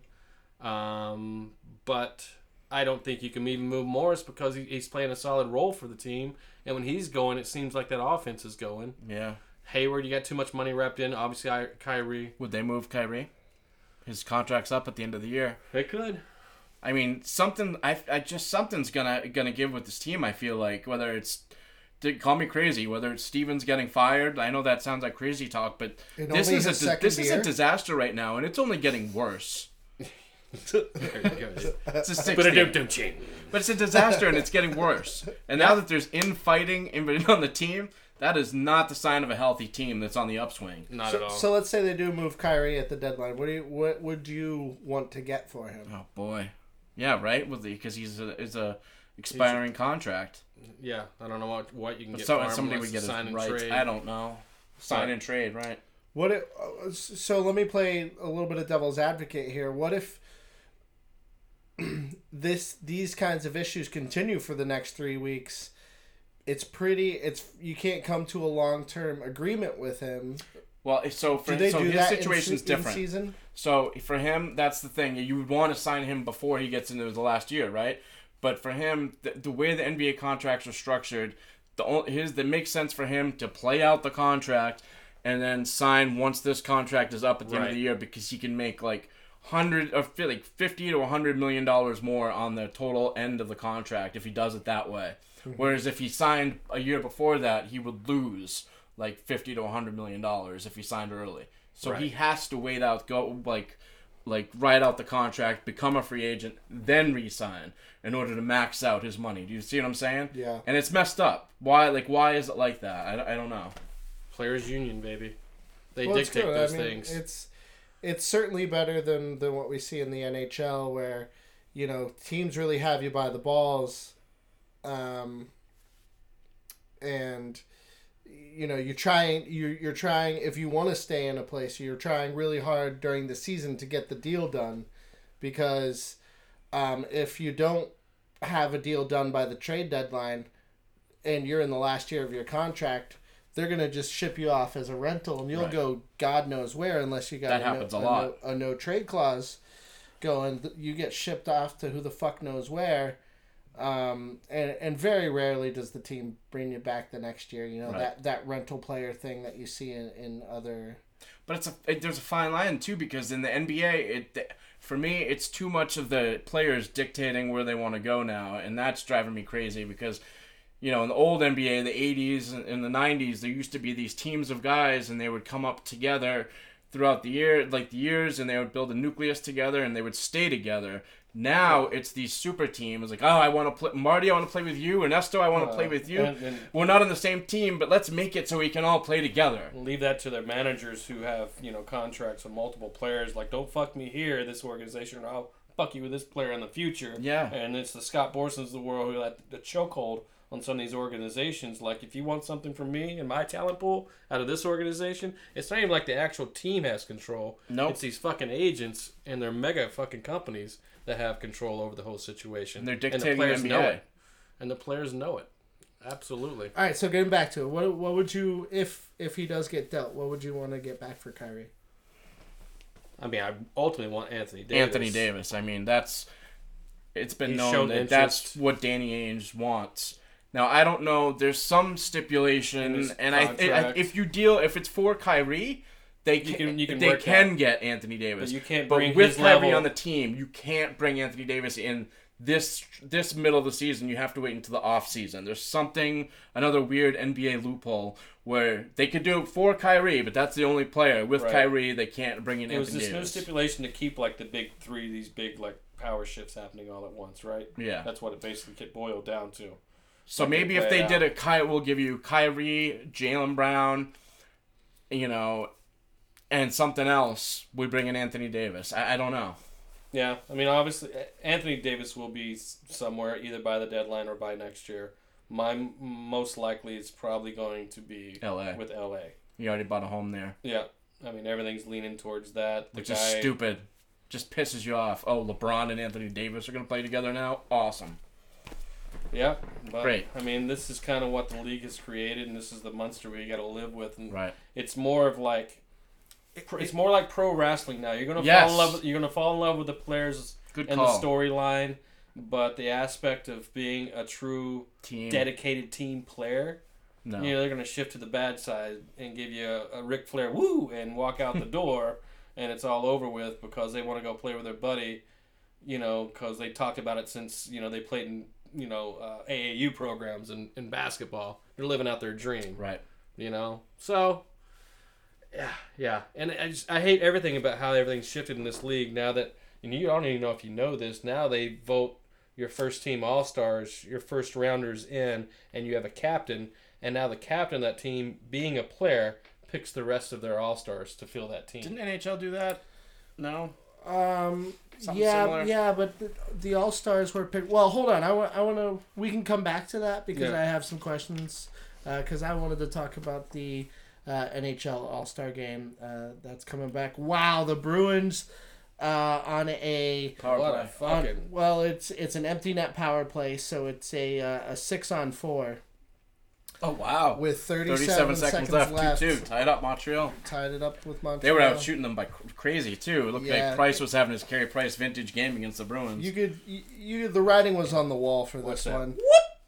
And David Krejci just Right picks through the the 5 hole. top. That's not the 5 hole. That's the Not the top 5 left, hole. the top left corner. No, between that guy's legs, though. Oh. Didn't they go through the first defenseman's legs? Yes, it did. Well, usually the 5 hole is the goalie's. Well, I'm sorry. I watched the initial. Jesus. All right, so go I'm back sorry, to the Celtics. Johnny, about the text. Don't get Oh, on no, to me anymore. it didn't go through his legs. Okay. Going back to the you're Celtics. all the way- Is there all any the way hope for wrong. them? Can they recover? Can they not? Are they going to finish in the 5 seed or worse? Are they going to get past the first round? What do we foresee here? They'll get past the first round. They will not be above a 5 seed, I don't think. Yeah. They're falling fast and far, and games are running out. Unless something dramatically shifts, and it's going to be interesting to see what they do in the All-Star break before that trade deadline, and what team is going to be walking out on the court by then. I don't see Rozier there. I don't see... Man. Something's got to change. I don't see Brown there. Something's going to I see change. them deal Brown. I don't miss him off the court. I hate saying that. I don't want to give up on a kid so early. I but know. He just really He's has 21. not bringing any energy to the games. No, even the whatsoever. way he runs on the court, it's lackadaisical. Is there anything this season that It's a stands slow out in your jog. mind from him? No. A standout game yet? No, he's had Tatum's had his. Hayward had his. He's had a few nice dunks, and Kyrie's that's had it. plenty of his. Morris has had more standout games than Jaylen Brown has had. Yeah, it's a problem. Yeah. It's a problem, and the schedule's only getting tougher too. They got a pretty tough schedule coming up, so Yeah. Celtics are in some serious Ojale and some Brown. serious crossroads now. Ojale and Brown go for some finishing contract. Can we just get through the season and go past the first round? I think they're just going to band-aid this season and see where Kyrie ends up. He promised. He said resign. He promised. Promised. Yeah, because these guys, Yeah, they stick they to follow their word. through. Yeah. Let me tell you, if He promised. you look up the fucking definition of follow through, you don't find a basketball No, player. you don't. You No, know? his promise is gonna be see ya. He Fun, just but he no just- fun. He just goes Kyrie quiet and just doesn't play the rest of the season like he did for the Spurs. Ugh, what a disaster. All right, where are you heading into? All right, we'll move into a little bit of NHL talk here. Rick Nash was forced to retire due to unresolved issues and Good. symptoms from the concussion he suffered last March. That's too bad. That's too bad. Good riddance. I was so excited to get him last year. Yeah, I mean he's a Epic great fail. player. He's a great player. Epic fail. Yeah. Again, you were very excited to get him. He was pretty good for you guys in the He playoffs. was? I didn't see him in the playoffs. Yeah, he's. I didn't see him. Missed him in the playoffs. No, I I think think he had one goal against Toronto. That's it. I think he's had 13 goals as a Bruin. No, I'm saying in the playoffs. He had one goal against Toronto, I think, in one game. And there was one game he had an impact. That was it. Still, Johnny's still Jesus fucking Christ. This poor guy's gotta quit playing the sport that he loves, that he gets paid a lot of money to do because his head's not right. He's had a He never lived up to the hype. He didn't. Him and Joe Thornton. They All were right. best friends, and they never lived up to the hype.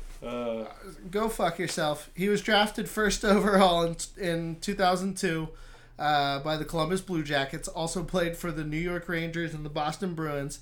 He had 437 goals, 368 assists in 1,060 games. That's pretty good fucking hype, Johnny. Yeah. No, not a Hall of Famer. He was ranked third among active players for total goals, behind only Ovechkin and Patrick Marleau. Well-known playoff choke artist over the years. I think that's that whole Rangers team, Yeah. though. But anyways, congratulations on a long career. Sad ending for Rick Nash. But I guess I'll enjoy his millions. John's still pissed at him, so we'll move He on. got the Downing farewell. Yeah. Good riddance. All right. So Columbus goalie Sergei Bobrovsky missed a game last Thursday night, hosting Nashville Predators because of a quote unspecified team incident. General manager, hey Marty, Do me a favor. Oh, God. Pronounce that name for me real quick. Right here? Yeah. Yarmo Keklan. Hey, that's pretty good. Yeah? Yeah, I like it. General Manager Jarmo Kekalainen said in a statement, quote, there are certain expectations... I guess Montreal just won. Just scored. Nice, Tuukka. Well done. Good riddance. So Jarmo said, quote, there are certain expectations and values that we have established for our players that define our culture. An incident occurred in which Sergei failed to meet those expectations and values. End quote. So the an interesting piece here is Coach John Tortorella. Torts was he declined to comment, which tells me that he had something to do with it. Did you hear about this, Johnny? No, I mean, you look at that. Tell me that's not Tuukka's fault. The right? Look at glove. You put that away in the glove, right? Yeah. A loose rebound. He allows the loose rebound. Game over. I don't know. That shot's coming in pretty fucking hard. Shut the glove and save it. This is a hell of a play for Petry to. Yeah, he's a good defenseman. To get it out of the air on the backhand with the presence of mind to wait. Tuukka allowed that to happen. Until the puck to happen. Gets below the crossbar. Back to You're the absolutely story. fucking destroying the segment for me, Johnny. Back to Torts, no, but I know he's no nonsense. Let's get back to Yarmo. Well, actually, we're more concerned with Bob and what the fuck he did to get sat down in a contract year where they're desperately trying to keep him there. My sense, what I'm hearing, is he's a bit of a boozer. So maybe he missed a meeting, got all fucking fucked up, showed up to something hammered. I don't. With Torts, I'm sure he doesn't put up with much. So, who knows what it is? He's a no nonsense coach. You don't mess around with him. Yeah, but it also seems more like it's something more. Because why would the team make a statement about it? Yeah. Like, I feel like something happened, and they're sort of heading this one off at the pass and making a small statement about it and punishing him right off the bat. So then, in a year and a half when it comes out, they don't look like they have egg on their face. Right. For not doing anything. So much of the Russian vodka. This is exactly, yeah. Did you hear Panarin got offered by a Columbus vodka company free vodka for life if he re-signs there? No. That's going to pay off in the long run. Those Russians love their vodka. But this is fucking really interesting for Columbus because, they've been on the bubble for the last few years. And now, Bob's 30 years old. He's 13-1 this season. He's in the final year of his contract. Has shown no indication that he plans on re-signing. Artemi Panarin already just as much came out and said that he's not re-signing. The Blue Jackets in the Metro Division right now are pretty ensconced in that third spot. You gotta wonder, wait, aren't the Penguins in the third spot? But the Penguins are trending upwards. When I think about the Metropolitan Division, I think of Capitals first, Penguins second, Blue Jackets third. When I just think about the talent there, and how that's going to shake either way, out. that benefits. So if you finish second and third, they finish second and third. I mean, that benefits you if there's trouble there because that's your first round opponent. Right, but I wonder if they're gonna make some big deals at the deadline. It's hard to be a seller in that case, but also you don't want to wind up being, what the Islanders were supposed to be this year, losing Johnny T for nothing.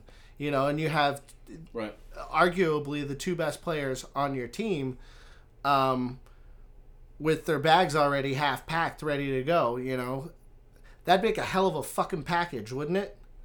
Yeah, that's why they won't do it as a package. They'll split them up. We'll give you Sergei Bobrovsky and Artemi Panarin There's been these situations on other teams in the past, and the teams always split the guys up because they can just get more. Like, look at, just for example, going back to last year with the Rangers with McDonough and Nash. The Bruins were trying to get both of them, but the Rangers said, no, screw you. We're separating them because you get more. And then, of course, they get more. They get from the Bruins, they get the package. From the Lightning, they get the package from McDonough. So it's just, unfortunately, that's what the teams are going to do. But it would be nice for a team to get a dream package like that.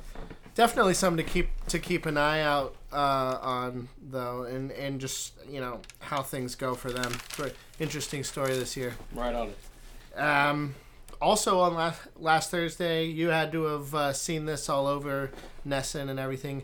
Ovechkin laid a massive hit on Big Z, sending him head over heels into the Capitals bench, which is an impressive feat considering Chada's head and heels are almost 7 feet away from each other. It's pretty cool. And Charo is a good sport about it too. He popped out of the bench. He had a little smirk on his face. Like, and then not a lot of guys take him for a ride like that. No. So. And then after the game, Lars Eller calling out Marchand for not putting up the gloves to fight him in a rematch of the fight from opening night when Marchand knocked out Eller in the 7-0 opening night debacle they had at Washington this year. But in Marchand's defense, I think it shows that he's grown as an individual because it was a 1-0 game. That fucking rat bitch never fights. No. He would have if it was a 5-0 game, and he was in that fight, and he will fight him when the game calls for it. But in a 1-0 game against a team you haven't beaten in 5 years, 14 games now, the fight is not. It's not a fair fight for Marchand to fight Lars Eller in that type of game. Because both those guys in the box. Not the same player. Right. Yeah. All right, I'll give you that one. Moving on, Penguins defenseman Chris Letang was selected as the Metropolitans' last man, as voted by the fans for the 2019 All-Star Game. 31-year-old Tanger will be playing in his 5th All-Star Game, tying him with Hall of Famer Paul Coffey for most appearances by a Penguins defenseman. He'll be joining Sidney Crosby for the 2nd year in a row. Sidney Crosby's going to the All-Star Game for his 2nd year in a row. He always gets, voted in, but he just never goes. It's kind of his thing. Oh, okay. I see what you're saying. It's kind of his thing. He's an asshole? No, he's just... I'm just kidding with it. Yes, he is. He is quote-unquote hurt. Hurt. Yeah. Hurt. Hey, man, it's, It's like Tom Brady. He never goes to the Pro Bowls. You need to get he doesn't do Pro Bowls. You need to get those 6 days off. Yarmo, get in. The All-Star Game is being held in San Jose. The other last men in. So Marty, the Hall of Fame, All-Star Game format for the NHL this year. It's a new format. They put in kind of most of the guys through the Players Association and the Hockey Operations Department. Yeah. And then they leave it up to the fans to vote in the the last man in, like a online voting competition. Okay. And this was in response to a few years ago, the fans, driven by Reddit, voted in because there used to be you could fan vote whoever in. Okay. And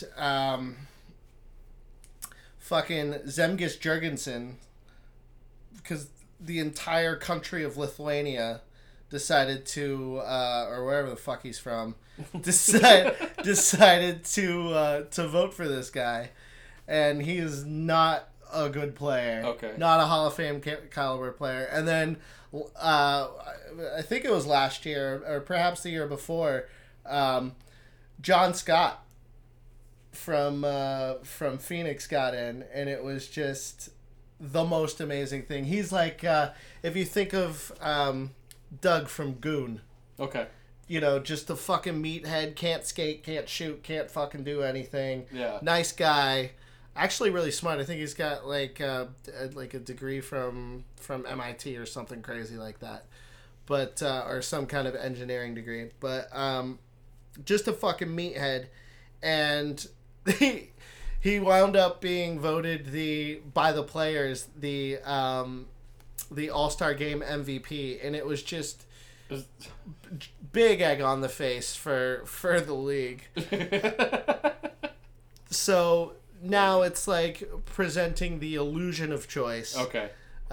To the fans, and Chris Letang was voted in for the Metropolitan. The Sabres, Jeff Skinner was voted in for the Atlantic. And John, when the list of All-Stars, Sebastian Aho fucking sucks. Sebastian Aho. He fucking sucks. That guy fucking sucks. You're wrong. False. You are wrong. That's false. Maybe he has upside, but he sucks. Every time I play him in my lineup, he does nothing. He has like maybe one shot. Johnny, fucking fantasy hockey is the worst. It is so hard, especially daily. Speaking of fantasy, how about Catherine Tappan? Tapping in. Tapping. Tap it in. All right, but Jeff Skinner, who was when the list came out, that was the notable snub for me. You're like, who's missing from this list? That was the one I was like, I can't believe this fucking guy didn't make it in. Yeah. But he's in. He is in. Yeah, he got in on the last man in voting thing because it would have been a fucking crime if he wasn't in. The Avalanche's Gabriel Landeskog was in for the Central.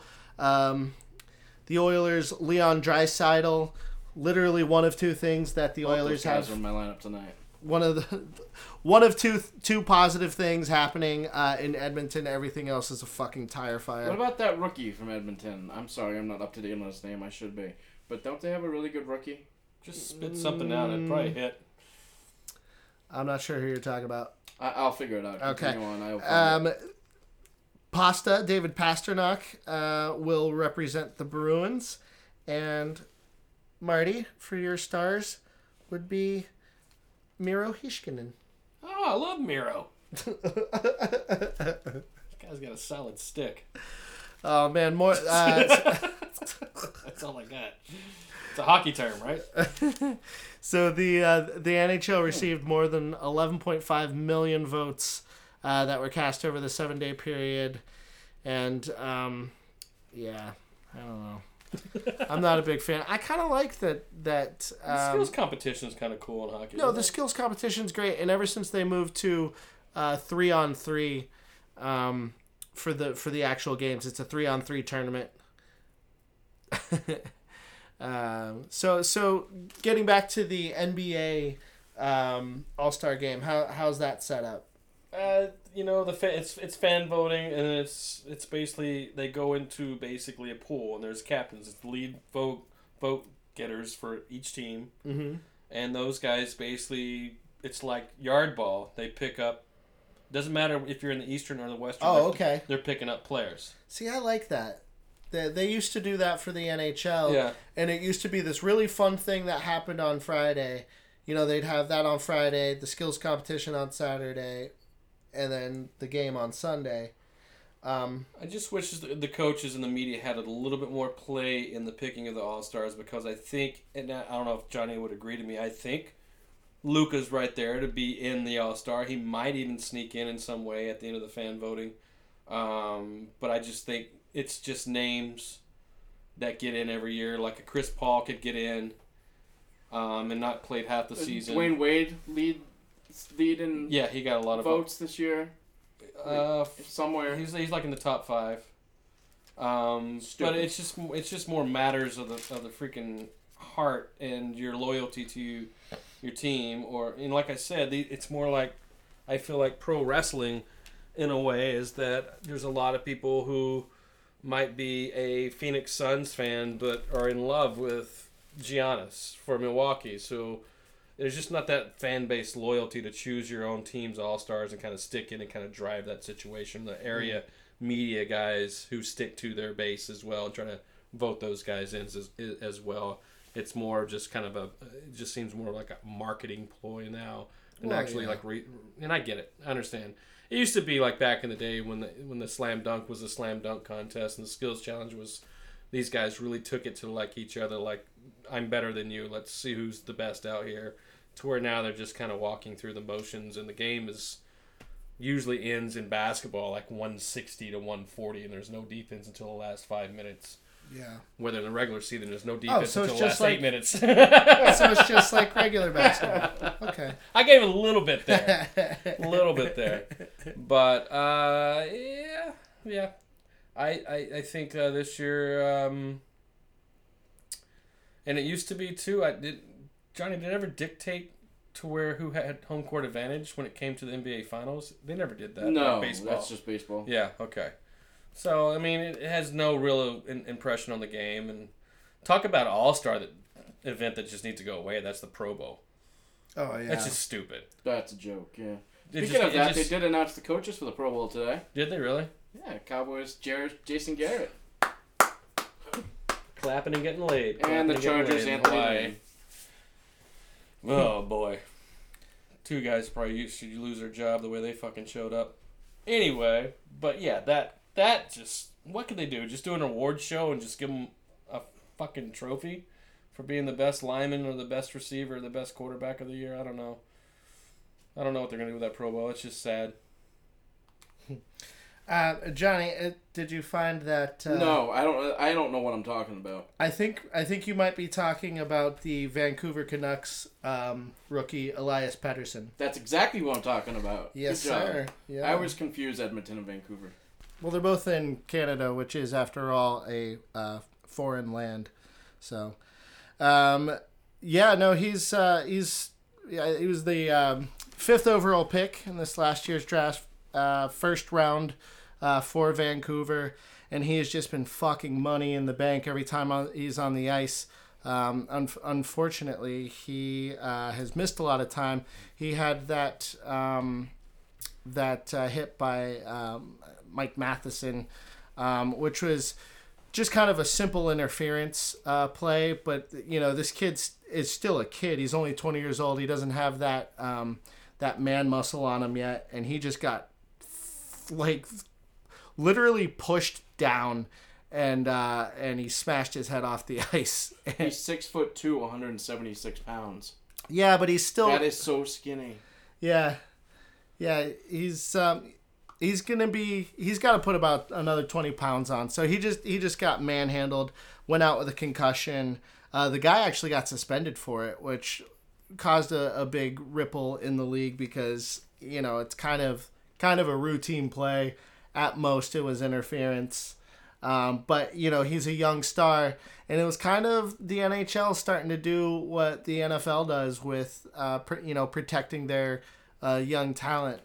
So in a way, you kind of like to see that.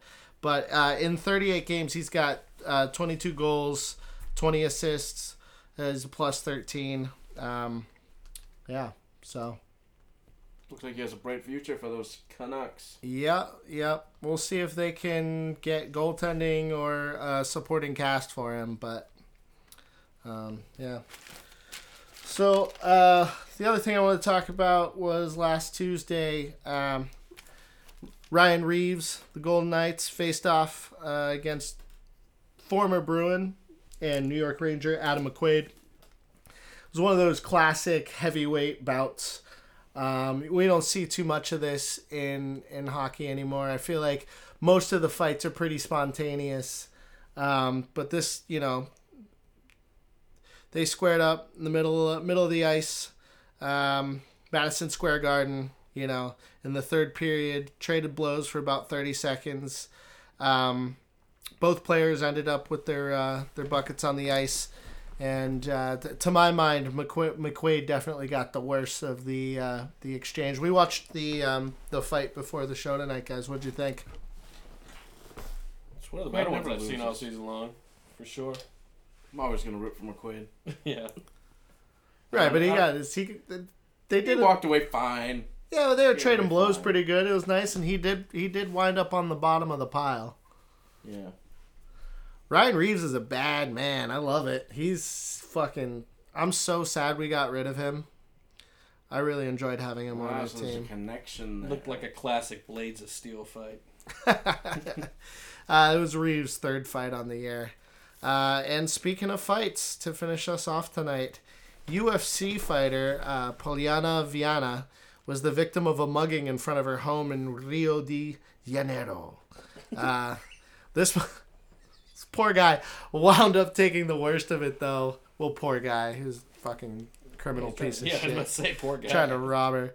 But did you see the picture of his face, though? Oh, she mangled that Oh, my motherfucker. God. So she was waiting for an Uber, and he, tried to swipe her phone and told her he was armed and, that he, not to try anything. And she's like, he was sitting really close to me, so I felt like I was going to be able to make the first move before, he could draw it out of his pocket. So she lit him up with 2 punches and a kick, and then caught him in a rear naked choke, and then I presume whispered sweetly in his ear, and now we wait for the police. So it's funny, there's actually pictures that she took while she had him in an arm bar, and he's like giving her the hang loose sign, bleeding from his nose. He looks like fucking, what's that guy's name from the Goonies? Sloth. Yes, The fucking monster. Hey, you guys! He looked super fucked up. Baby Ruth.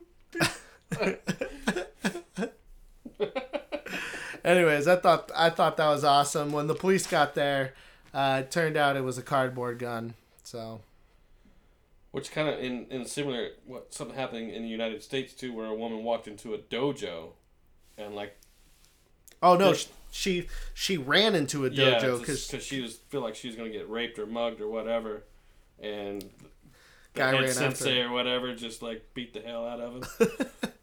So who follows a chick I could into do a your dojo? background work, guys, before you mug these ladies nowadays. Know where you're going. Know who you're dealing with. Show. All right, guys, we got anything else today? Go Brady. Yeah, no, I'm excited for the Bruins game. I mean, Patriots game. He's wiped out.